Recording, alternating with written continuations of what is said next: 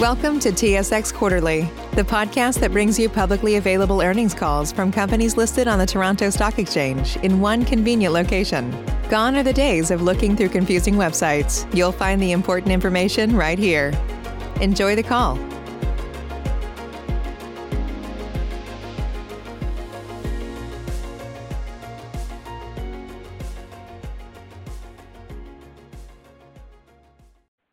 Good day, and welcome to the Atlantic Power Corporation First Quarter 2020 Results and Conference Call. All participants will be in listen-only mode. Should you need assistance, please signal a conference specialist by pressing the star key followed by 0. After today's presentation, there will be an opportunity to ask questions. To ask a question, you may press star, then 1 on your telephone keypad. To withdraw your question, please press star, then 2. Please note, this event is being recorded. I'll now like to turn the conference over to Brian Labreski. Please proceed. Welcome, and thank you for joining us this morning. Our results for the 3 months ended March 31st, 2020 were issued by press release yesterday afternoon and are available on our website, www.atlanticpower.com, and on EDGAR and SEDAR. Management's prepared remarks and the accompanying presentation for today's call and webcast can be found in the conference call section of our website. A replay of today's webcast will be available on our website for a period of 1 year. Financial figures that we will be presenting are stated in U.S. dollars and are approximate unless otherwise noted. Please be advised that this conference call and presentation will contain forward-looking statements. As discussed in the company's safe harbor statement on page 2 of today's presentation, these statements are not guarantees of future performance and involve certain risks and uncertainties that are more fully described in our various securities filings. Actual results may differ materially from such forward-looking statements. In addition, the financial results in the press release and the presentation include both GAAP and non-GAAP measures, including project-adjusted EBITDA. For reconciliations of this measure to the most directly comparable GAAP financial measure, to the extent that they are available without unreasonable effort, please refer to the press release, the appendix of today's presentation, our annual report on Form 10-K, or our quarterly report on Form 10-Q, all of which are available on our website. Now, I'll turn the call over to Jim Moore, President and CEO of Atlantic Power. Thank you, Ron. Welcome, everyone. Good morning. Thank you for joining us today. With me on the call this morning are Terry Ronan, our CFO, Joe Cofalici, our EVP Commercial Development, Nick Galati, our SVP Operations, and several other members of the Atlantic Power management team. All of us at Atlantic Power hope the call finds you and your families healthy and safe. The results for the quarter are provided in the press release, the presentation, and the prepared remarks, which were posted on our website last evening. Please review those materials. I'll cover the key points this morning and then expand a bit on our free cash flow outlook and thoughts on capital allocation. Following my remarks, we'll take your questions. First, I'll address our response to the coronavirus pandemic. As we always say to our employees, safety first. The team here reacted quickly in implementing recommended guidelines designed to protect health and safety of our employees. The steps taken are detailed in the presentation and have allowed us to continue operating our plants safely and reliably. To date, we've been fortunate that none of our employees or contractors working at Atlantic Power sites has tested positive for the virus. As I wrote in the annual report letter last month, our plant employees are providing an essential service, and they are among the heroes working for all of us for our benefit today, and we thank all of them. With our substantially contracted business model, predominantly investment-grade rated customers, and stable liquidity, we believe we're in a strong position to weather this crisis as well as the economic downturn that has resulted from it. In terms of first quarter results, project-adjusted EBITDA modestly exceeded our expectations, primarily due to above-average water flows at Curtis Palmer. We remain on track to achieve our 2020 guidance for project-adjusted EBITDA of $175 to $190 million. We continue to strengthen the balance sheet by repaying $21.6 million of consolidated debt from operating cash flow. Our leverage ratio at quarter end was 3.6 times, or 3.3 times net of cash. During the quarter, we executed amendments to our credit facilities, extending the maturity dates of our term loan and revolver to April 2025 and reduced the spread by 25 basis points. We had a very active and successful quarter in terms of capital allocation. As I said on our February call, we would act with speed and scale when opportunity arose, as we did with the substantial issuer bid, or SIB, that we launched in late March. The completion of the SIB on May 1st took us up to $33 million of common share repurchases this year alone. Following the completion of the SIB, we have liquidity of approximately $125 million. Our normal course issuer bid, or NCIB, remains in place for the preferred shares and will recommence for purchases of common shares and convertible debentures in mid-May. It will take us some months to rebuild cash to the level where we could do another SIB. On the operations front, we continue to make progress on the construction of our Cadillac plant, which has been offline since the fire in September of last year. To date, the schedule has not been affected by the pandemic, and we continue to target a return to service in the third quarter of this year. Our Williams Lake plant operated well during the quarter, though fuel supply remains the key challenge.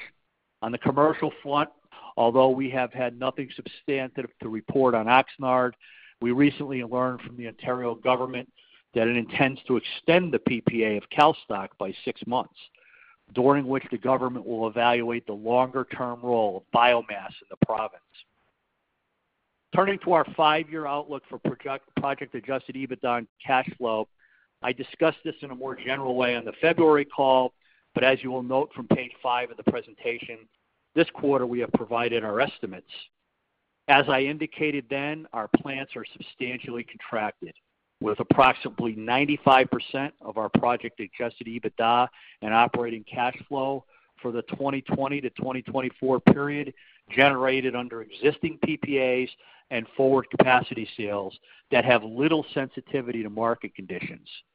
We also have a very limited foreign currency or interest rate exposure, and our fuel cost risk is well managed through contracts and other commercial arrangements.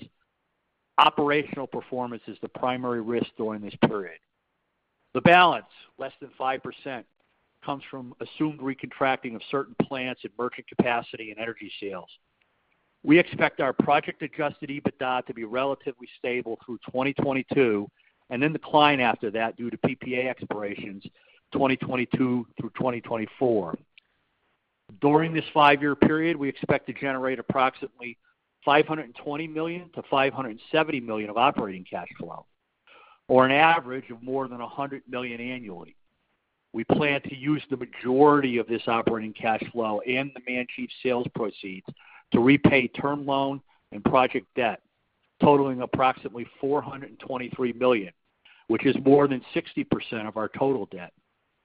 After funding CapEx and preferred dividend payments during this period, we expect to generate discretionary cash flow of $115 million to $165 million. What will we do with the cash? Page 6 of the presentation shows capital allocation alternatives. We don't use a predetermined plan for capital allocation. Our approach is to assess the impact on our estimates of intrinsic value per share while balancing risk and reward. We would invest externally only when we believe the returns are superior to those we can achieve by investing internally or by repurchasing shares. Going forward, we'll continue to look for opportunities to deploy this cash in ways that will grow our intrinsic value per share. If we did nothing, however, which is the least likely scenario, the buildup of cash would put us in a net debt neutral position sometime in 2025. If we allocated all this cash to repurchases of common and or preferred shares, we would, at current prices, repurchase significant numbers of shares if we decide that's our best use of capital. We also continue to seek external investments that meet our return criteria. Our capacity to do acquisitions is bolstered by the $102 million of availability under our revolver. The most likely scenario for the use of our discretionary cash is a combination of these alternatives.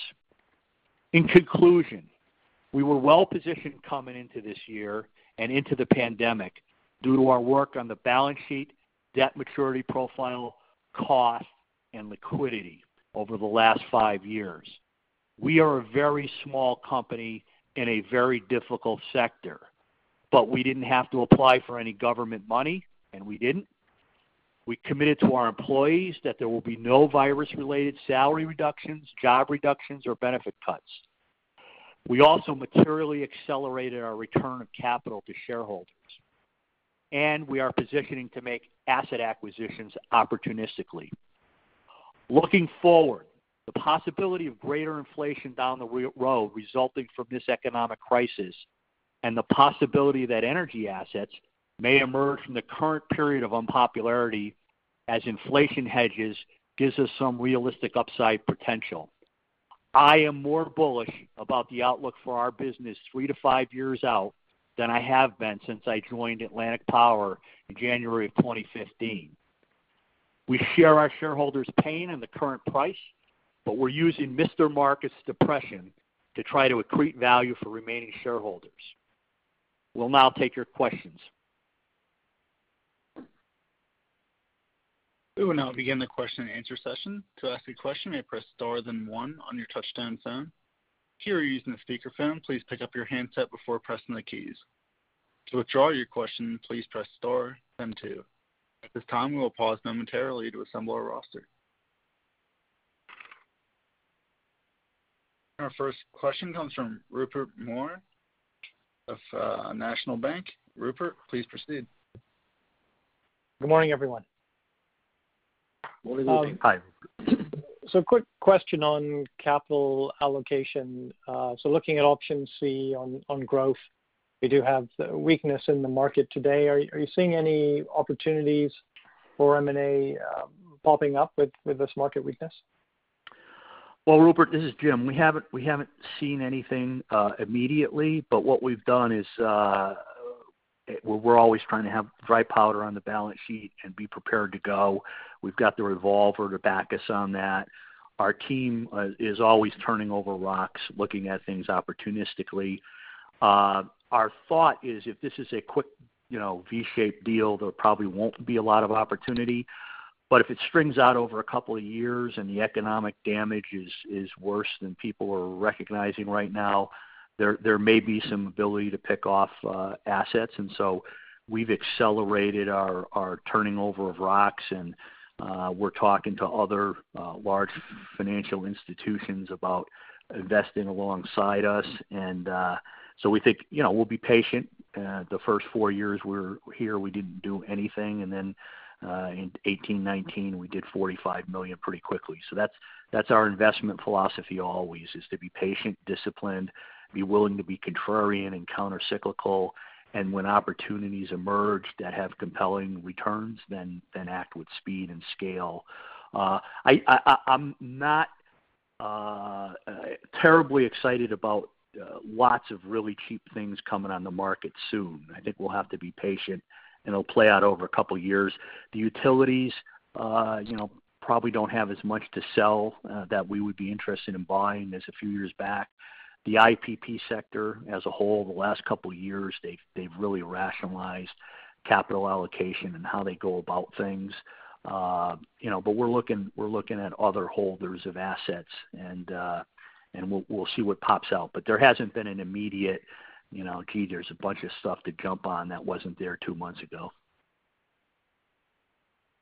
All right, great. Thanks for the color. And secondly, on Oxnard, so I understand you're still looking at your options for Oxnard. If it is mothballed, what would be the cost of maintaining the site? And can you walk us through the math on what happens to that site if you do decommission? I understand you own the real estate. It looks like it might be in an interesting location.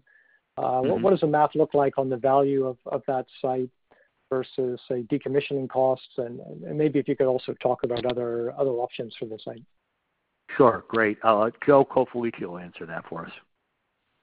Yeah, good morning, Rupert.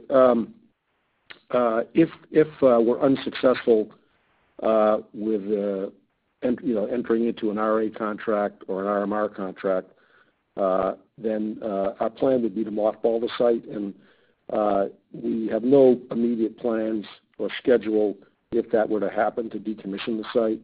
The site, we believe it's in a valuable location. We believe the site has interconnection value. There's the opportunity for us to repurpose the site. We also would have the opportunity potentially to sell the site to someone else. And so there's no immediate plans for decommissioning the site. We're not at this point. We're not discussing what the estimate would be for decommissioning costs. But we have talked about decommissioning costs previously at San Diego, and this is a similar size plant to that.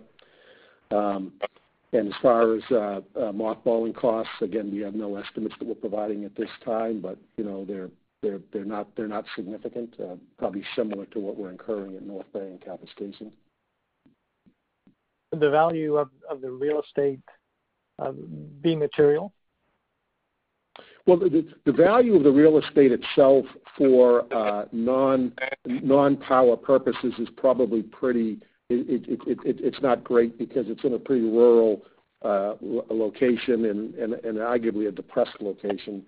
But the interconnection itself could be valuable, and we are currently in a constrained area. Very good. Thanks for the color. I'll get back in the queue. Thank you, Rupert. And our next question comes from Nelson Midge of RBC Capital Markets. Nelson, please proceed. Great, thanks. Just on capital allocation, just following up on Rupert's question, I think the focus on growth has been on the M&A side, but have you seen any organic development opportunities pop up lately, or does the focus remain on M&A for growth? Yeah, that's an interesting question because over let's see, so I started in this business in '86. I think Joe Cofalici and some of us have been a similar kind of career start points, and most of the time we were doing greenfield development. We haven't seen the last few years really good economics on greenfield development, but if we do see that emerge, we'd love to get back into that. That's something we understand very well, and basically that was what our career was built on. But today, we're not seeing any great opportunities on the development side in terms of economics. Okay. And then sticking with capital allocation, if my math is right, I think on the NCIB, you're about 3/4 through the pref and about 1/3 through the common shares. And obviously you can do another SIB, but given the large amount of buybacks completed to date, should we expect a pause for a few quarters and before we see any more buybacks? Well, on the NCIB side, obviously we drew down $25 million of cash to do the SIB. We got that up as quickly as we could in the midst of the sell-off. The NCIB picks back up in mid-May, and with the lower amounts of cash we have left, I'd expect if prices are around where they are now, we'll buy, obviously with less scale, and then real scale buying under an SIB. You're right. It'll take us a few months at least to build up our cash, and then we'll see where prices are when we feel we've got enough cash to make an SIB cost effective again.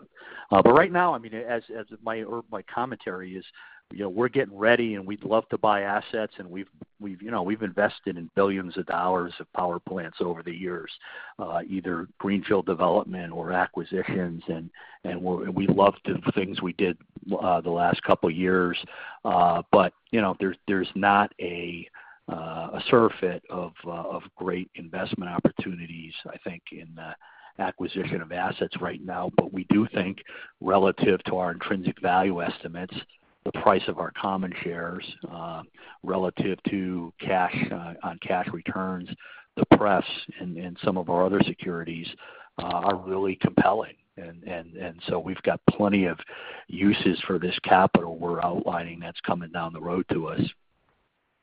Okay, got it. And then my next question relates to CalStock. In terms of the 6-month contract extension, is it purely on the exact same terms? Meaning, should we expect the financial results from the second half of last year to be roughly consistent with what you expect for this year? Yeah, I'll let Joe answer that. Yeah. Good morning, Nelson. We're in the process of working out the terms with the OEFC, and so until we have that executed, we're not going to disclose what the terms are. As far as the prospects going forward, obviously it'll depend on the price that we get, and then we also need to recontract with our fuel suppliers, and we're in the process of reaching out with them. And when we have a better handle on the terms of the extension and the cost of fuel over the next 6 months, then we'll be able to say more. So we should be in a good position to do that the next quarter. Okay. And then big picture on biomass supply for CalStock. How does that look? Obviously Williams Lake was a bit it's a bit difficult in that region, but for CalStock, can you give us a bit more color on the availability of biomass? Yeah, the supply situation is much better at CalStock. It's more a question of cost there. We have some suppliers that we traditionally bought from that are close, and our fuel supply costs at CalStock are very low compared to our other biomass plants. It's actually a very good location that way. But we'll see how those mills are operating, particularly during the pandemic. I mean, there has been a impact on some of the local mills as a result of the fall off in the construction industry. So we're monitoring that. That could have an impact on price. Again, we'll be able to say more in the next quarter. Okay, thanks. I'll leave it there.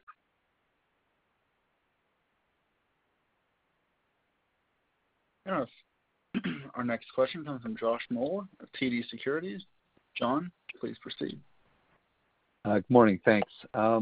Maybe just turning back to capital allocation again quickly. Just a little more color on the decision to proceed with the SIB in this environment versus potentially keeping that $25 million as additional dry powder for potential external investments, if opportunities had presented themselves later this year. Just going back to your earlier comments, it's really the way to think about this that you're not expecting any kind of dislocation in the asset market to occur in the near future, and given the share price, it was the most rational decision just to proceed with that SIB now.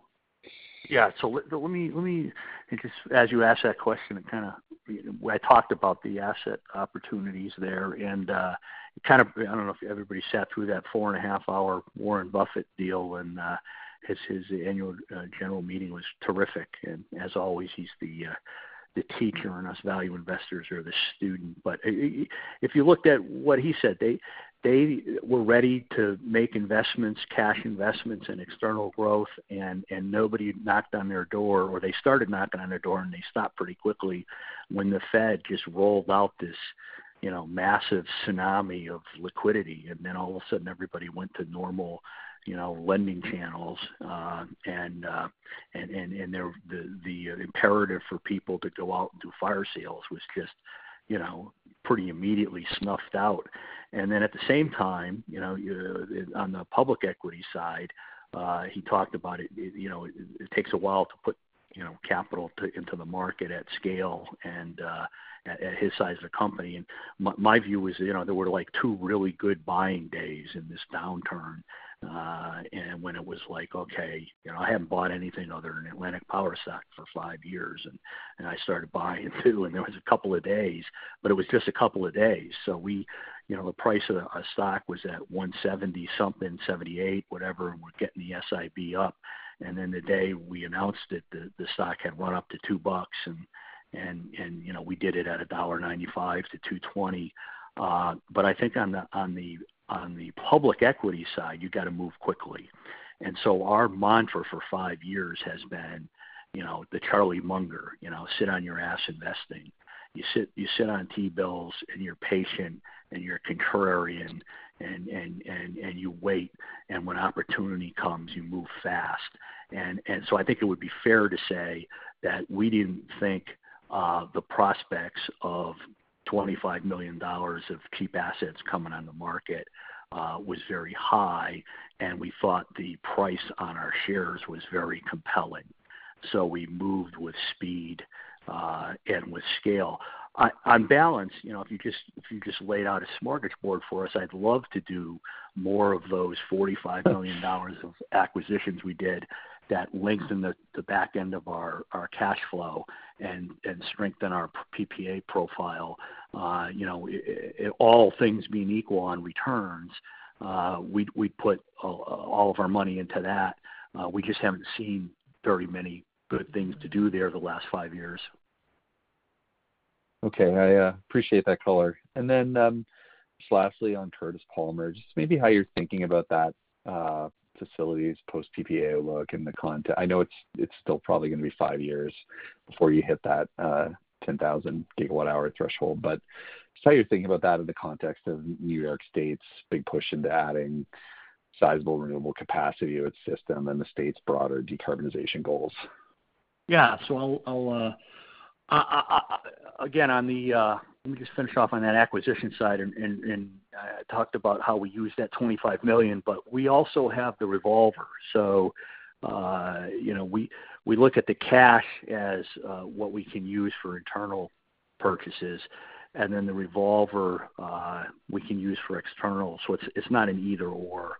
But I would say that, having said that, so if we thought there was going to be a lot of assets coming down the pike, we can use the revolver. But we thought the immediate opportunity was so compelling on the shares that we wanted to buy as many as we could, as quickly as we could. And then even though we've drawn down the cash for that, we've got plenty of liquidity to buy external assets. It's really kind of extraordinary. I mean, we're a mouse, right? We're a tiny company, a kind of a mighty mouse maybe, but to come into this thing and be buying back 12% of your shares and reducing your leverage at the same time to 3.3 net, and then have another $100 million on the revolver in case some assets come available. I don't wish crashes on anybody, and as an American and as a human being, I wish this thing never happened. And it's been a long slog for our shareholders. It's the energy sector has gone from maybe 15% of the S&P 500 in September of, I think it was 2014, to maybe 2.5%, 3% recently. So none of us are happy with that. But I think our ability to react in this 2020 period has been a testament to being contrarian, being frugal on the cost, and being conservative on the balance sheet when people are pushing you to do the opposite. So I think it's been a great use of capital for our company, and we're really well positioned going forward. And I think some of the things that are going to come out of this may lead to a better energy price future, which leads back to your question about Curtis Palmer. And let me kick that over to Joe, who's on top of that for us. Thanks, Jim. Just as you pointed out, in your question, it is a little early. Having said that, we are active in the market. We're out talking to people constantly about the asset. As far as the prospects for it, we're very bullish on the asset. New York has passed, a pretty ambitious climate bill that is a goal of 70% renewables by 2030, 100% carbon free by 2040. The question with these things is, do they really occur? They generally ramp up over time. They're generally a little bit back end weighted, and so in the case, for example, of the 70% by 2030, it starts to ramp up more significantly as you get closer to 2030. And so, we'd expect that, if the state stays on that track and maintains its plans, that about the time that our PPA is expiring there, we'd hope that the requirement would be ramping up and that people would be looking for ways to fill that requirement. We also have the carbon pricing proposal that's sort of sitting there, not going anywhere at the moment, but it's hanging out there. All of those are potential upsides, and so we feel good about our prospects there. And actually, based on New York's plans, I think the timing of our PPA expiration is actually pretty good for us. Okay, I appreciate all of that detail. Those are my questions. Thank you. And our final question comes from Rupert Moore of National Bank. Rupert, please proceed. Thanks.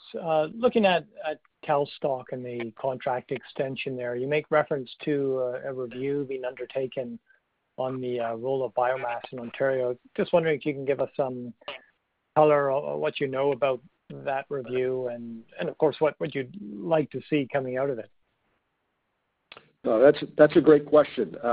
Just so you know, we were informed of the 6-month extension last week, and it was on that call that the government laid out its plan to conduct this review, and we expect that there'll be multiple ministries involved. Energy will obviously be involved, and forestry will be involved. We believe that the Ontario Forest Industry Association will play a significant role. Our local mills will be involved. I suspect other mills across the province will be involved directly. The local community, and we expect other biomass generators. So we expect it'll be a pretty broad group that will be involved. But as far as the details go and exactly what's going to happen, we don't know yet. So. We'll obviously have more to say on this as it rolls out, but it's a good first step. If you look back at Williams Lake, you'll recall that our contract expired on us there, and it was only when we were operating under a short-term extension that the government actually conducted this type of review and reached the conclusion that biomass plants should be compensated for the other benefit streams that they provide. And, we're hoping now that we have that opportunity to make our case here and for the industry to make its case that the same thing will happen here. But we won't know until we get to the end of the process. And looking at that benefit stream, how much of the emphasis do you think is on economic benefits versus climate benefits? How important are the climate benefits to the equation? I'm not so sure the climate benefits are a major factor. Generally, the discussion, revolves around the fact that, you are providing, unlike wind and solar, firm renewable power, so you're providing that stream. You're also providing critical support to the timber industry. You're also providing environmental support. Particularly, this was a big deal at Williams Lake where they had significant forest fires. We're cleaning up the forest. And so the trick is that when you're dealing with energy ministries or you're dealing with public utility commissions, they're focused generally on electric demand and electric rates. And it's the struggle is always how do you get the other ministries involved so that the province or the state takes a more wholesome view of the thing. And so it's generally those three areas. And in the case of CalStock and the Hearst area, the Ministry for Northern Development would be interested in this because there is support within the province of Ontario for development in the north and maintaining the economies of the north. So I'd add that one to the mix. So the outcome ideally would be another power purchase agreement, or do you think it could be some other form of subsidy? I think the most likely outcome would be another if we're successful, right, in the process, it would be another power purchase agreement like Williams Lake, where you have government making the decision that it makes sense to pay X for electricity because you're valuing all three benefit streams. If you look throughout North America, when public utility commissions are evaluating this type of an issue, they generally always seem to come down on the side of compensating for all these streams through electric rates. It is possible to do it some other way, but it would be very complicated. We have been in discussion, for example, with the Forestry Ministry in Ontario, trying to figure out how they could make something work. At the end of the day, we're a generator, and we're producing power, and we're going to be on the grid, and we've got to be on the grid in a manner that works with the system that's in place at the time. So it's most likely a power contract. Thanks very much. I'll leave it there. This concludes our question and answer session. I would now like to turn the conference over to Jim Moore for any closing remarks. Okay, we appreciate your ownership and interest in the company. We look forward to updating you on our progress as it unfolds. As always, we remain focused on building and protecting intrinsic value per share in your company as best we can with long-term ownership orientation. Thank you for your interest and your participation. We look forward to updating you on our progress on the second quarter conference call. Thank you. Conference is now concluded. Thank you for attending today's presentation. You may now disconnect.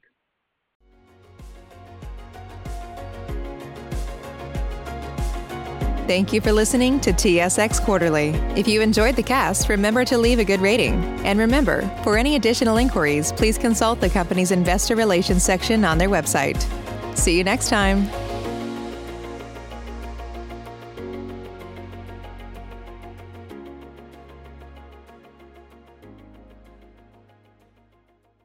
Brain fog, insomnia, moodiness, weight gain. Maybe you think they're just part of getting older, but MIDI Health understands that for women over 40, they can all connect to menopause. It's at the root of dozens of symptoms we experience, not just hot flashes. MIDI clinicians are menopause experts, offering safe, effective, FDA-approved solutions covered by insurance. 91% of MIDI patients get relief from symptoms within just 2 months. Book your virtual visit today at joinmidi.com.